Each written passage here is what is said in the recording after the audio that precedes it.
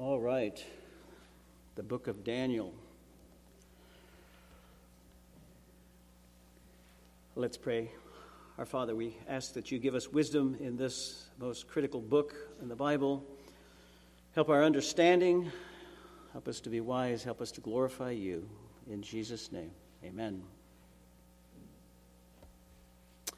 Well, Daniel is a very interesting book. It's about a man without a country, a man of his times and a man for his times. God gives Daniel wisdom in a foreign land. And he turns the hearts of kings. And he also has a word for the future for God's people. And some of it is terribly frightening.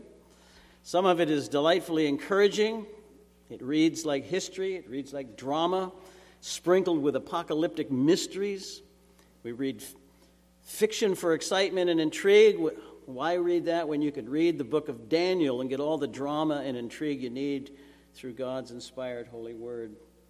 The author, though disputed by some because the book speaks in the first person and sometimes in the third person, speeches by Nebuchadnezzar are narrated, others are recorded. Apparently, though Daniel, like Jeremiah, had a scribe,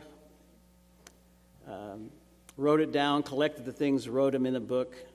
Daniel's fingerprints are all over this book by his name, and it's estimated that Daniel at this point was about maybe 17 years old. The structure of the book is rather interesting. The book of Daniel is divided in two major sections. Most people divide it in the historical section, chapters 1 through 6, and then the prophetical section, chapters 7 through 12.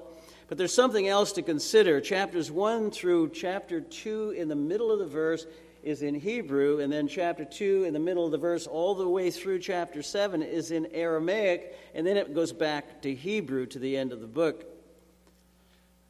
And chapters 2 and 7, which are visions pointing to the same thing, actually bracket this Aramaic section.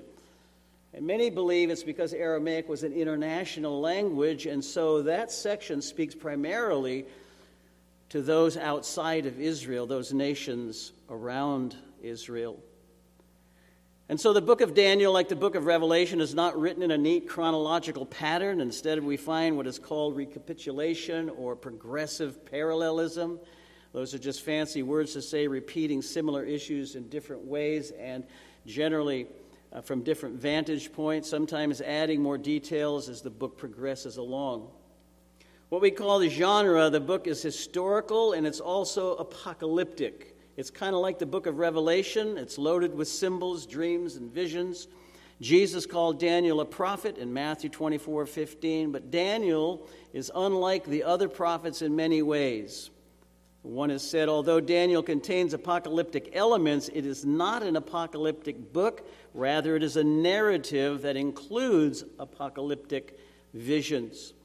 And for this reason, it's interesting, the Jewish Bible does not put this book in the prophets, but it puts it in the writings. The theme of the book is obvious. God is sovereign over all, who judges the wicked and delivers the faithful remnant of his chosen people. In verse 2, the word Lord is translated the Lord in our Bibles. It's not Yahweh, but it's Adonai, which means master or owner or ruler or sovereign one. And the entire book reflects the sovereignty of God in every hand. It works everywhere through this book. It motivates his people to trust and obey him through thick and thin. The God who controls all things works here and now, promises hope and better days to come in the future for the people of God.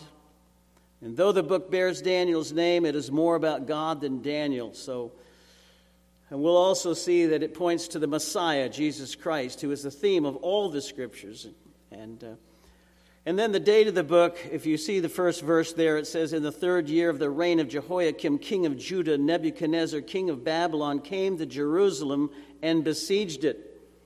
It has been pretty well recorded that the 3rd year of Jehoiakim and the invasion of Nebuchadnezzar into Jerusalem, or Judah in particular, sometime in the spring of 605 BC.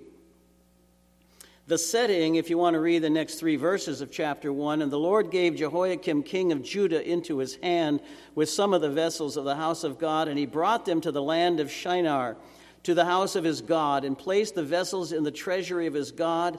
Then the king commanded Ashpenaz, his chief eunuch, to bring some of the people of Israel, both of the royal family and of the nobility, youths without blemish, of good appearance and skillful in all wisdom, endowed with knowledge, understanding, learning, and competent to stand in the king's palace and to teach them the literature and language of the Chaldeans. It was customary for foreign invaders to go in and carry off the cream of the crop first. They would be used for all kinds of services to their captors, and Daniel, among other young, healthy, youthful individuals, were taken off in what is known as the first of the 3 deportations into captivity by the Babylonians. And so this sets up a very countercultural challenge for Daniel, and particularly 3 of these youths that went with him. So we look at the historical section first, chapters 1 through 6, and we see refusing to defile themselves. Verses 5 and 6 of chapter 1, the king assigned them a daily portion of the food that the king ate and of the wine that he drank. They were to be educated for 3 years, and at the time of that time, they were to stand before the king. Among these were Daniel, Hananiah, Mishael, and Azariah of the tribe of Judah. So the king placed Daniel and these 3 other youths on a 3-year indoctrination course. And this is how the invader would capitalize on these captives. They requested, rather than to eat the king's food, a seed-based food, rather than the dainties and the wine, they were allowed their diet, and they fared well. And after 3 years of rigorous education, the king was pleased with their progress, and they were ready for the king's service. And this countercultural stance sets the entire stage for the future and usefulness in the providence of God for Daniel and these 3 young men in this faraway land.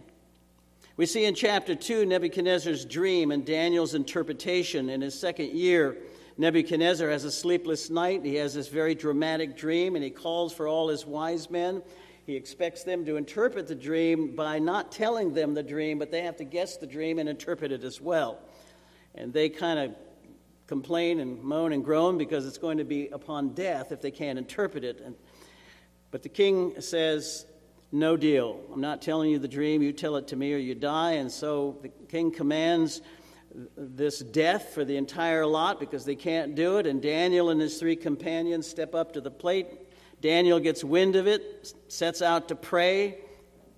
And Daniel goes before the king and humbly credits his God. Chapter 2, verse 28, God in heaven who reveals mysteries. So Daniel he realizes, I'm just a humble vessel of the hand of God in all that he's giving me to do in this land. And so this dream reveals 4 earthly kingdoms. Some interpret them a little differently, but it seems like it's Babylon, which is Nebuchadnezzar's kingdom. Next comes the Medo-Persia kingdom, and then the kingdom of Greece under Alexander the Great, and then the 4th kingdom is the Roman Empire. And each of these kingdoms will have a temporary rule, with the Roman Empire ultimately subdued by a 5th kingdom in this vision. The Messianic kingdom of Christ is represented by a stone cut out of a mountain and rolling down and crushing all the other kingdoms and filling the entire earth. And Nebuchadnezzar acknowledges Daniel's God, but at this point he shows no sign of bowing the knee. Daniel and his 3 friends were now elevated to higher places of authority. Chapter 3, the golden image in the fiery furnace, probably one of the best-known chapters in the book of Daniel. King sets up a golden statue and demands that everyone in the land bow down and worship this image. If they do not, they'll be thrown into a fiery furnace. The word gets out by the local snitches. They hated the Jews, and they tell the king. And they singled out in particular Shadrach, Meshach, and Abednego. And the king threatens them with a fiery death. One of the most famous responses to a threat ever made was spoken in Daniel 3, verses 16 and following. O Nebuchadnezzar, we have no need to answer you in this matter. If this be so, our God, whom we serve, is able to deliver us from the burning fiery furnace, and he will deliver us out of your hand, O king. But if not, be it known to you, O king, that we will not serve your gods or worship the golden image that you have set up. Well, there's quite a resistance there, and we know the story. They were thrown into this furnace, and the king takes a peek, and not only are they not consumed, but he notices a fourth figure in the fire with them. Verse 25, I see 4 men unbound walking in the midst of the fire, and they are not hurt, and the appearance of the fourth is like a son of the gods.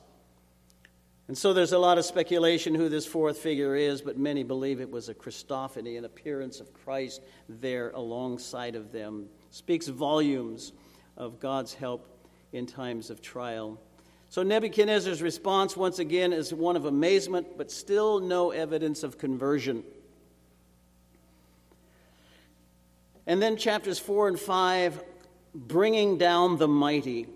Chapters 4 and 5 are the center of these bookends between chapter 2 and chapter 7, this Aramaic section.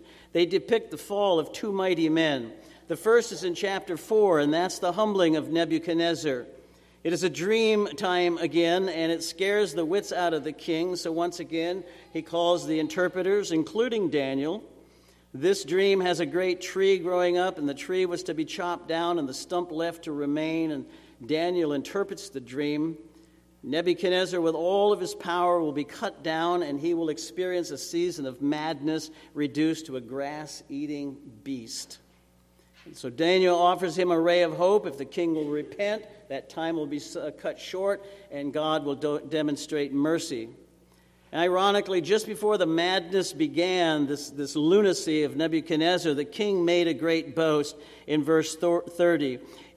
Is not this great Babylon, which I have built by my mighty power as a royal residence and for the glory of my majesty? It's like we heard this morning about Herod as well. And while the words were still in his mouth, he was immediately reduced to a beast with a long hair and eating grass like an ox.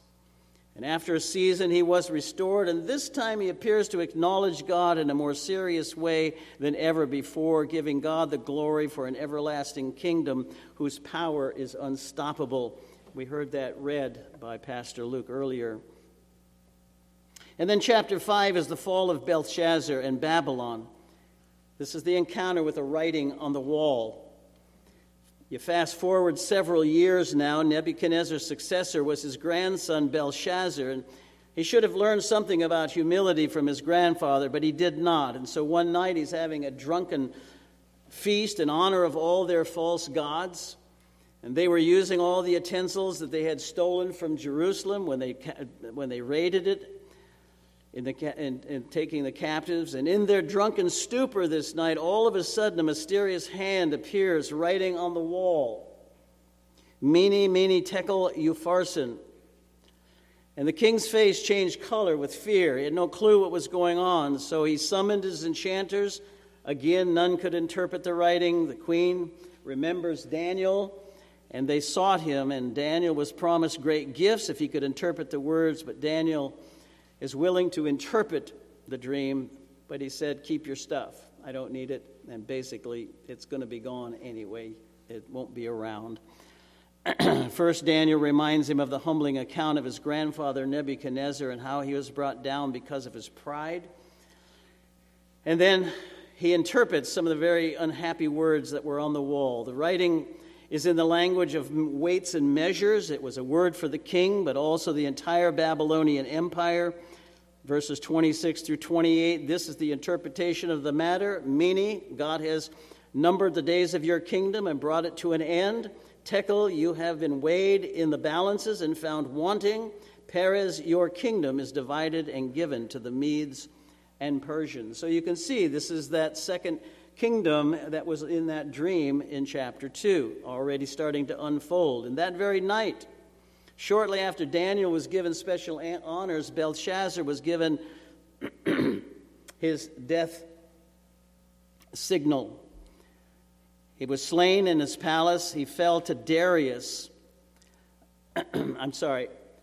Daniel was given special honors that night for interpreting the dream, but that night Belshazzar was slain and the city fell to Darius. And this is a fascinating story. Darius, used his nephew Cyrus in the attack on the city of Babylon. Historians tell us that Cyrus in turn allowed Darius to own the title of his conquests as long as he lived. And after Darius died, then Cyrus becomes the sole leader of the kingdom. And this is the Cyrus that Isaiah predicted by name about 150 years prior to this invasion. Now, ancient historians tell us that the city of Babylon was virtually impenetrable. It was enclosed by a 60-mile wall, estimated to be over 200 feet high and 87 feet thick. It was surrounded by a moat in equal dimensions as the wall. The Euphrates River was also a huge barrier. The Babylonians had gardens and provisions they figured would last them 20 years or more. In spite of the warning, they had no fear. And Cyrus heard of the celebration of a pagan festival and planned a surprise attack that night. And while the king and his people were in this drunken stupor, Cyrus, according to one historian, would channel the Euphrates, which ran beneath the walls and through the city, into a 40-mile square area. This being accomplished with the lowering of the waters, the armies of Cyrus would march through the riverbed and beneath the outer walls. After the armies of Cyrus had gotten within the main walls, there were still the walls along the river which prevented their entrance into the city. In these walls where streets crossed the river were huge gates of brass which normally would have been closed and locked. But in the neglect and the spell of the celebrations, these gates had not been shut. And that's exactly how they entered into the city, was through these unlocked gates that normally would have been closed, and they would have not been able to get into the city. And that's exactly what, if you read Isaiah 45, verses 1 and 2, many believe this prophecy of Cyrus is unfolded detail by detail in the book of Isaiah. Amazing story. In the middle of the drunken revelry, the armies of Cyrus penetrated the impenetrable city and overtook it, and that very night the handwriting on the wall was fulfilled by the sovereign hand of God, and Babylon fell to the Median-Persian Empire. And then chapter 6, the famous lion's den. During this time, Cyrus put Darius in charge. Darius also recognized the skill and wisdom of Daniel, verse 3 of chapter 6, and he planned to set him over the entire kingdom. And this made several of the other leaders jealous, and so Darius, at the request of these jealous agitators, made a decree that anyone who prayed to any other god or any other person for 30 days other than Darius himself would be thrown into the lion's den. And this is the law of the Medes and Persians. It was irrevocable. And so Daniel's regular habit was to pray openly, being a man of conviction, knowing of the decree. He was heard praying to his God 3 times a day, disobeying the decree of Darius. Darius had a soft spot for Daniel. He liked him, but decrees could not be altered, and so they threw Daniel into the lion's den, and the hopeful king, who liked Daniel, declared in verse 16, "May your God whom you serve continually deliver you." And so this incident kept Darius awake that night, and the next morning he woke up and quickly went to the lion's den, peeked in to see if Daniel was okay, if his God had delivered him, and surely enough, he was elated when he discovered the mouths of the lions have been shut, and proceeded to put to death his entire antagonistic group along with their families, and the same lion, he threw them in the same lion's den, and then wrote another decree declaring Daniel's God who rescued him is the living God whose kingdom will never be destroyed. Very prophetic. So that's the historical narrative section. The prophetical section is our second major point, and that's chapters 7 through 12. And the first thing we notice is the 4 beasts and 4 empires. It's very similar to chapter 2, but it's expanded. Remember, this is our other end of our bookends in Aramaic. Daniel now has his own dream, and he remembered, he was reminded of things in this dream that were very familiar. Chapter 7 being a hinge now, continuing in Aramaic, which means we're still dealing with world leaders and empires. And so this chapter takes the dream in chapter 2 and develops it in more detail. There are 4 beasts again, this time, 4 beasts, a lion, a bear, a leopard, and a terrible unnamed 4th beast. All seem to be the same empires, Babylon, Medo-Persia, Greece, and Rome. And as Daniel interprets the dream, he elaborates on this 4th beast in detail. He gives special attention to the little horn there. He develops this further in chapter 8 and even more so in chapter 11. It's hard to tell whether this little horn there is the same as the little horn that's developed in greater detail. But it's believed that the little horn depicts ruthless, arrogant rulers. Daniel 7:25, he shall speak words against this little horn. He shall speak words against the Most High and shall wear out the saints of the Most High and shall think to change the times and the law. This describes earthly leaders for sure and many dictators ever since. However, many believe this is a prototype of the Antichrist who wears down the saints through the ages until the end. But again, there's a 5th kingdom in this vision. And here the Ancient of Days is named, chapter 7, verses 13 and 14. I saw in the night visions one like a son of man, and he came to the Ancient of Days, and to him was given dominion and glory and a kingdom. His dominion is an everlasting dominion that shall not be destroyed. And here's the saints' hope. The saints are worn down, but the victory is not in our lifetime, perhaps, but and it's not in what we do, but it's in the one who has dominion over all the kingdoms. And John sees the same kingdom unfolding in Revelation 5. There the Antichrist and its system will appear to flourish during the ages, but there's always a greater power ruling and reigning over all. And so the Antichrist will come to an end. The Ancient of Days, Jesus, the Son of Man, spoken of by Daniel, shall indeed rule forever. Chapter 8 is the ram and the he-goat and the little horn. Here, the little horn seems to represent Greece, one coming out of Greece. Daniel now has his own vision again in the 3rd year of King Belshazzar's reign. And Daniel 8 propels us into the future now.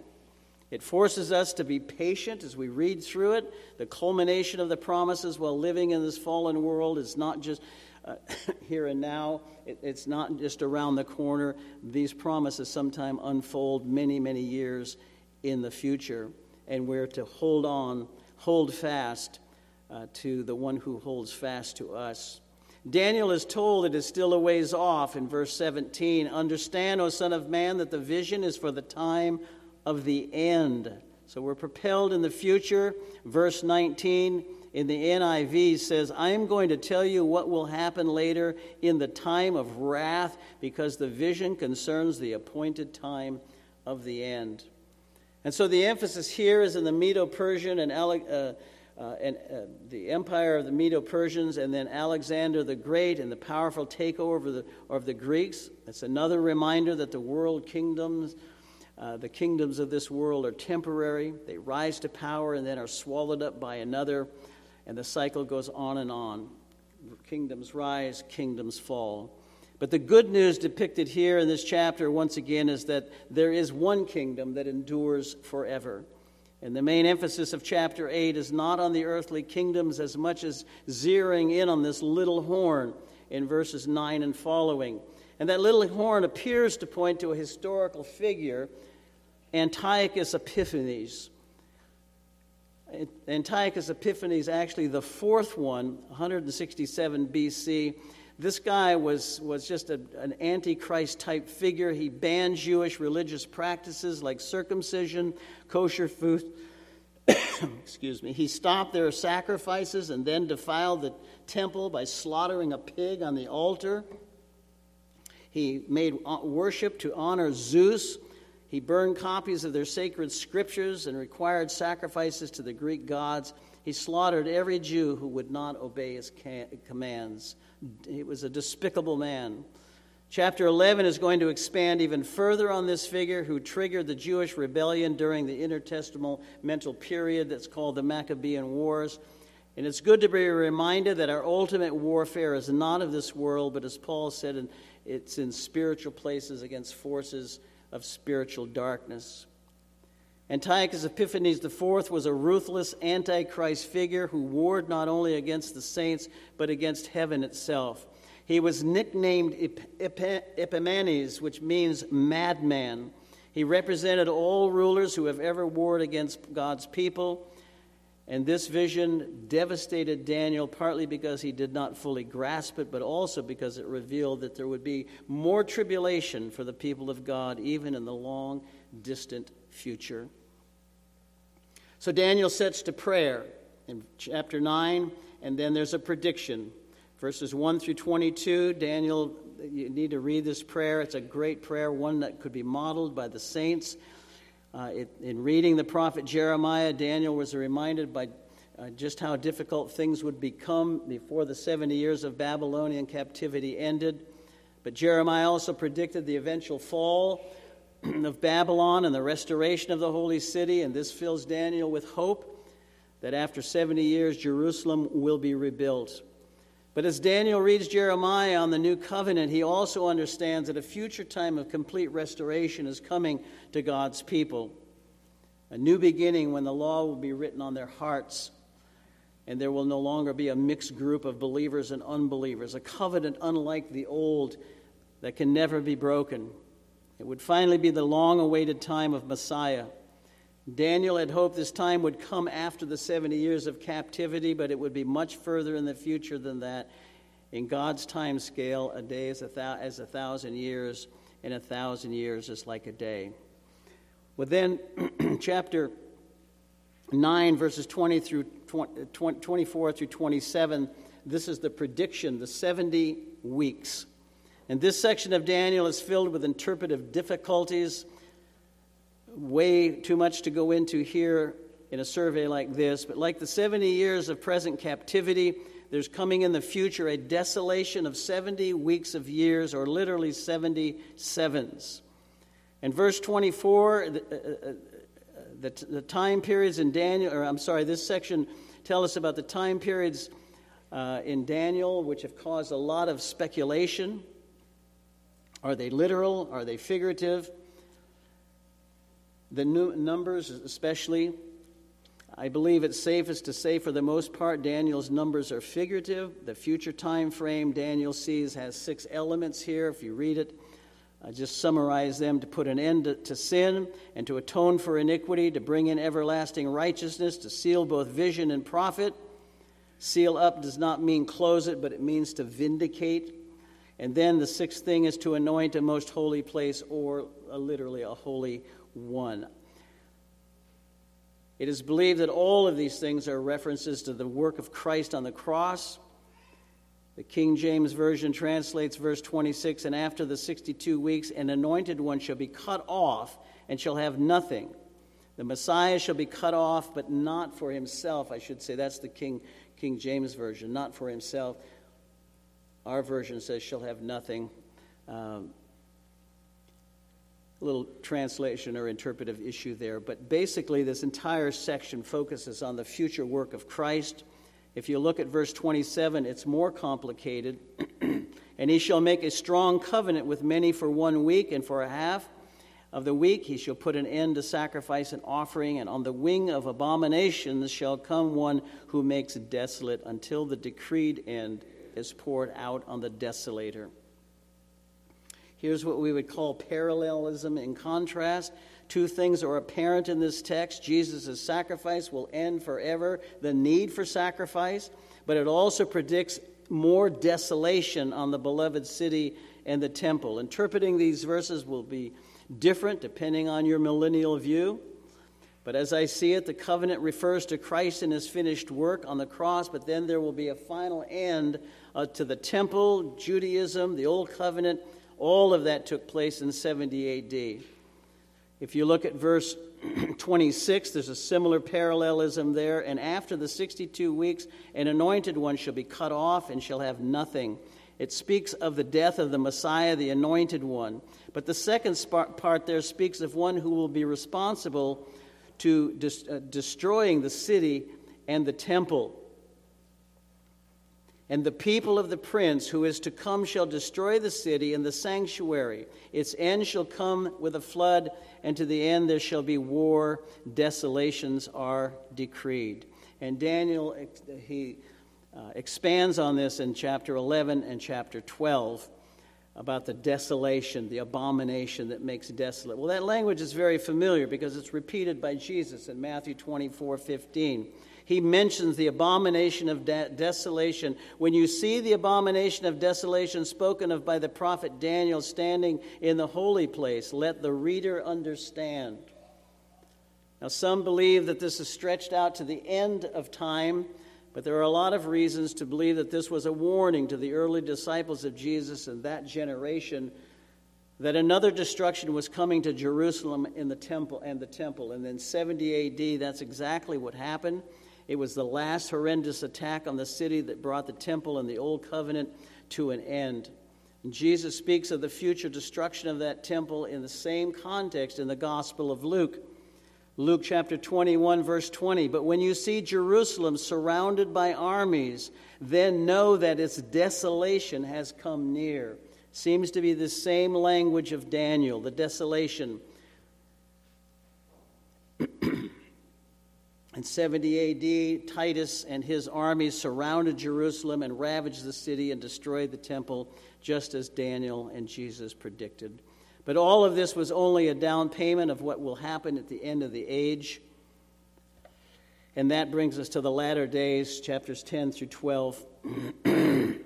Chapters 10 through 12 are our unit dealing with contemporary issues all the way to the end of the ages in world history as we know it. And under the decree of Cyrus, some of the Jews returned to Jerusalem to rebuild the temple and the city. Ezra then later, Nehemiah also came to rebuild the walls. They'd begun, and then the opposition stopped it. We'll hear about that in the prophets Haggai and Zechariah.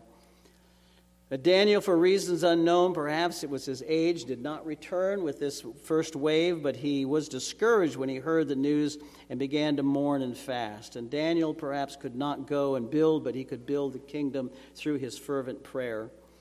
Daniel is engaged in a spiritual battle for the remaining chapters, but he receives a startling visit by an angelic messenger and is given a vision again from this visitor. He calls him my Lord 3 times in Chapter 10.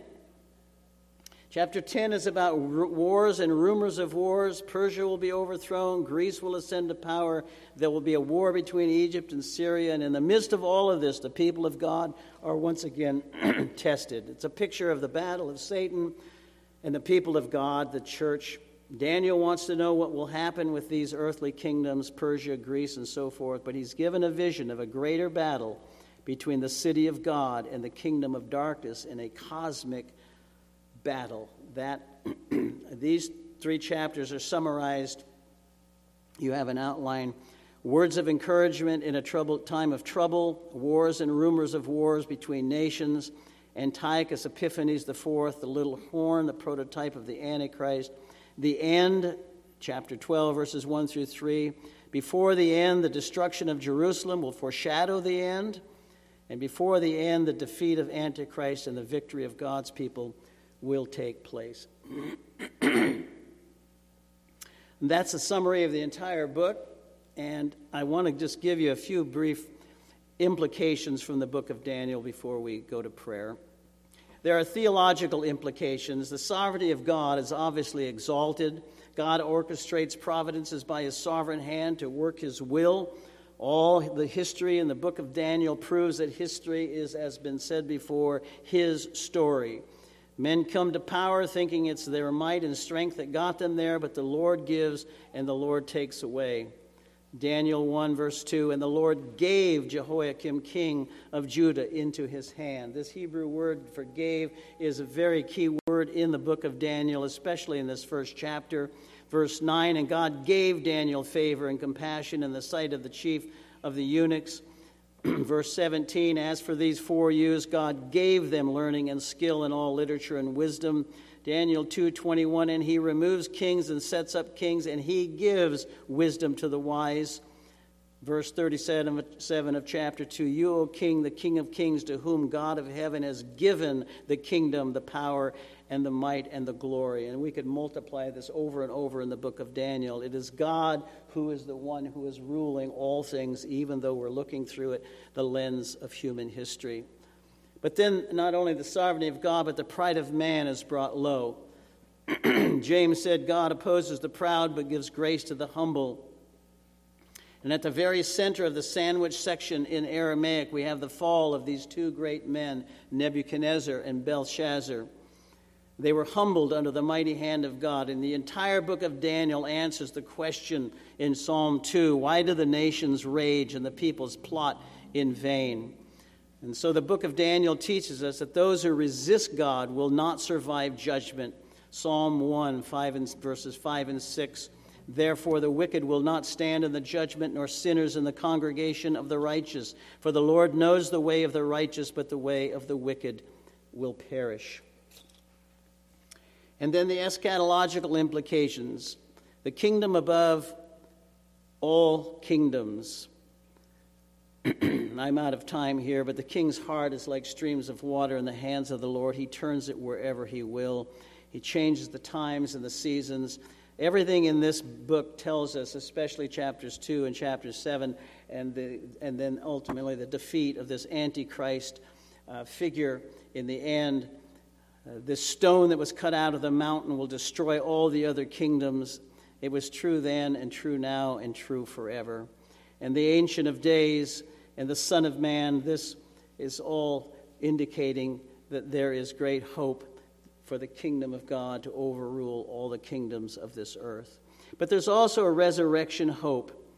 In chapter 12, verses 2 and 3, many of those who sleep in the dust of the earth shall awake, some to everlasting life, and some to shame and everlasting contempt. And those who are wise shall shine like the brightness of the sky, and those who turn many to righteousness like the stars forever and ever. Probably the clearest Old Testament text on the hope of the resurrection. And then the Antichrist defeated, depicted in the book of Daniel as one who will wear down the saints. Antichrist always opposes the people of God, but in the end, every Antichrist in every age, and ultimately the final Antichrist will be exposed and defeated by the true and living Christ. I think the Christological implications are clear. He's the one walking in the midst of the fire with these three children.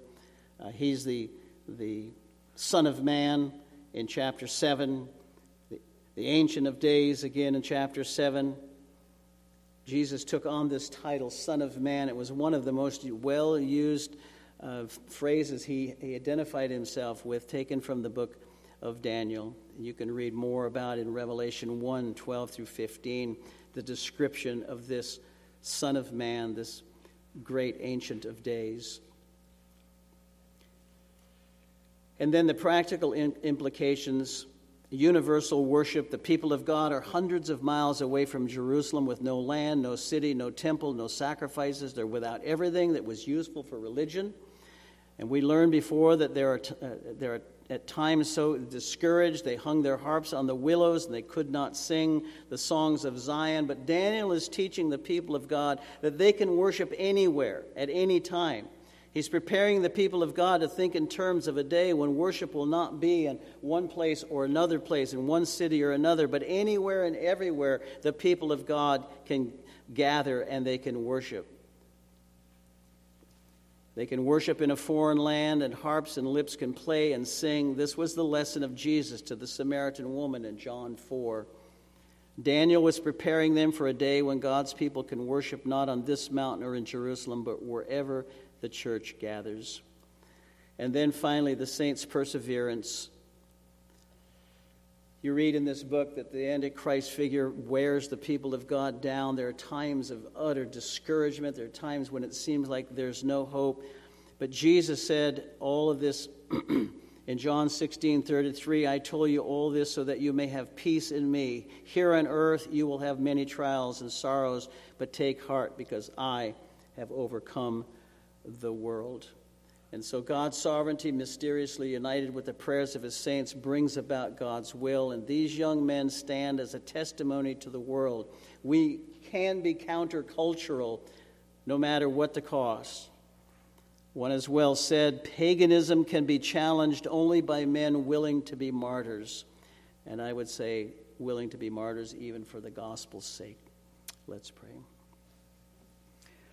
Our Father and our God, we submit ourselves to you in this delightful book. Much of it is mysterious, but it seems to unfold in such a positive way. Even though there are difficulties for the saints along the road, we know that ultimately your kingdom will prevail against all worldly and earthly kingdoms and kings. You are indeed, through Jesus Christ, King of kings and Lord of lords. We pray in his name. Amen.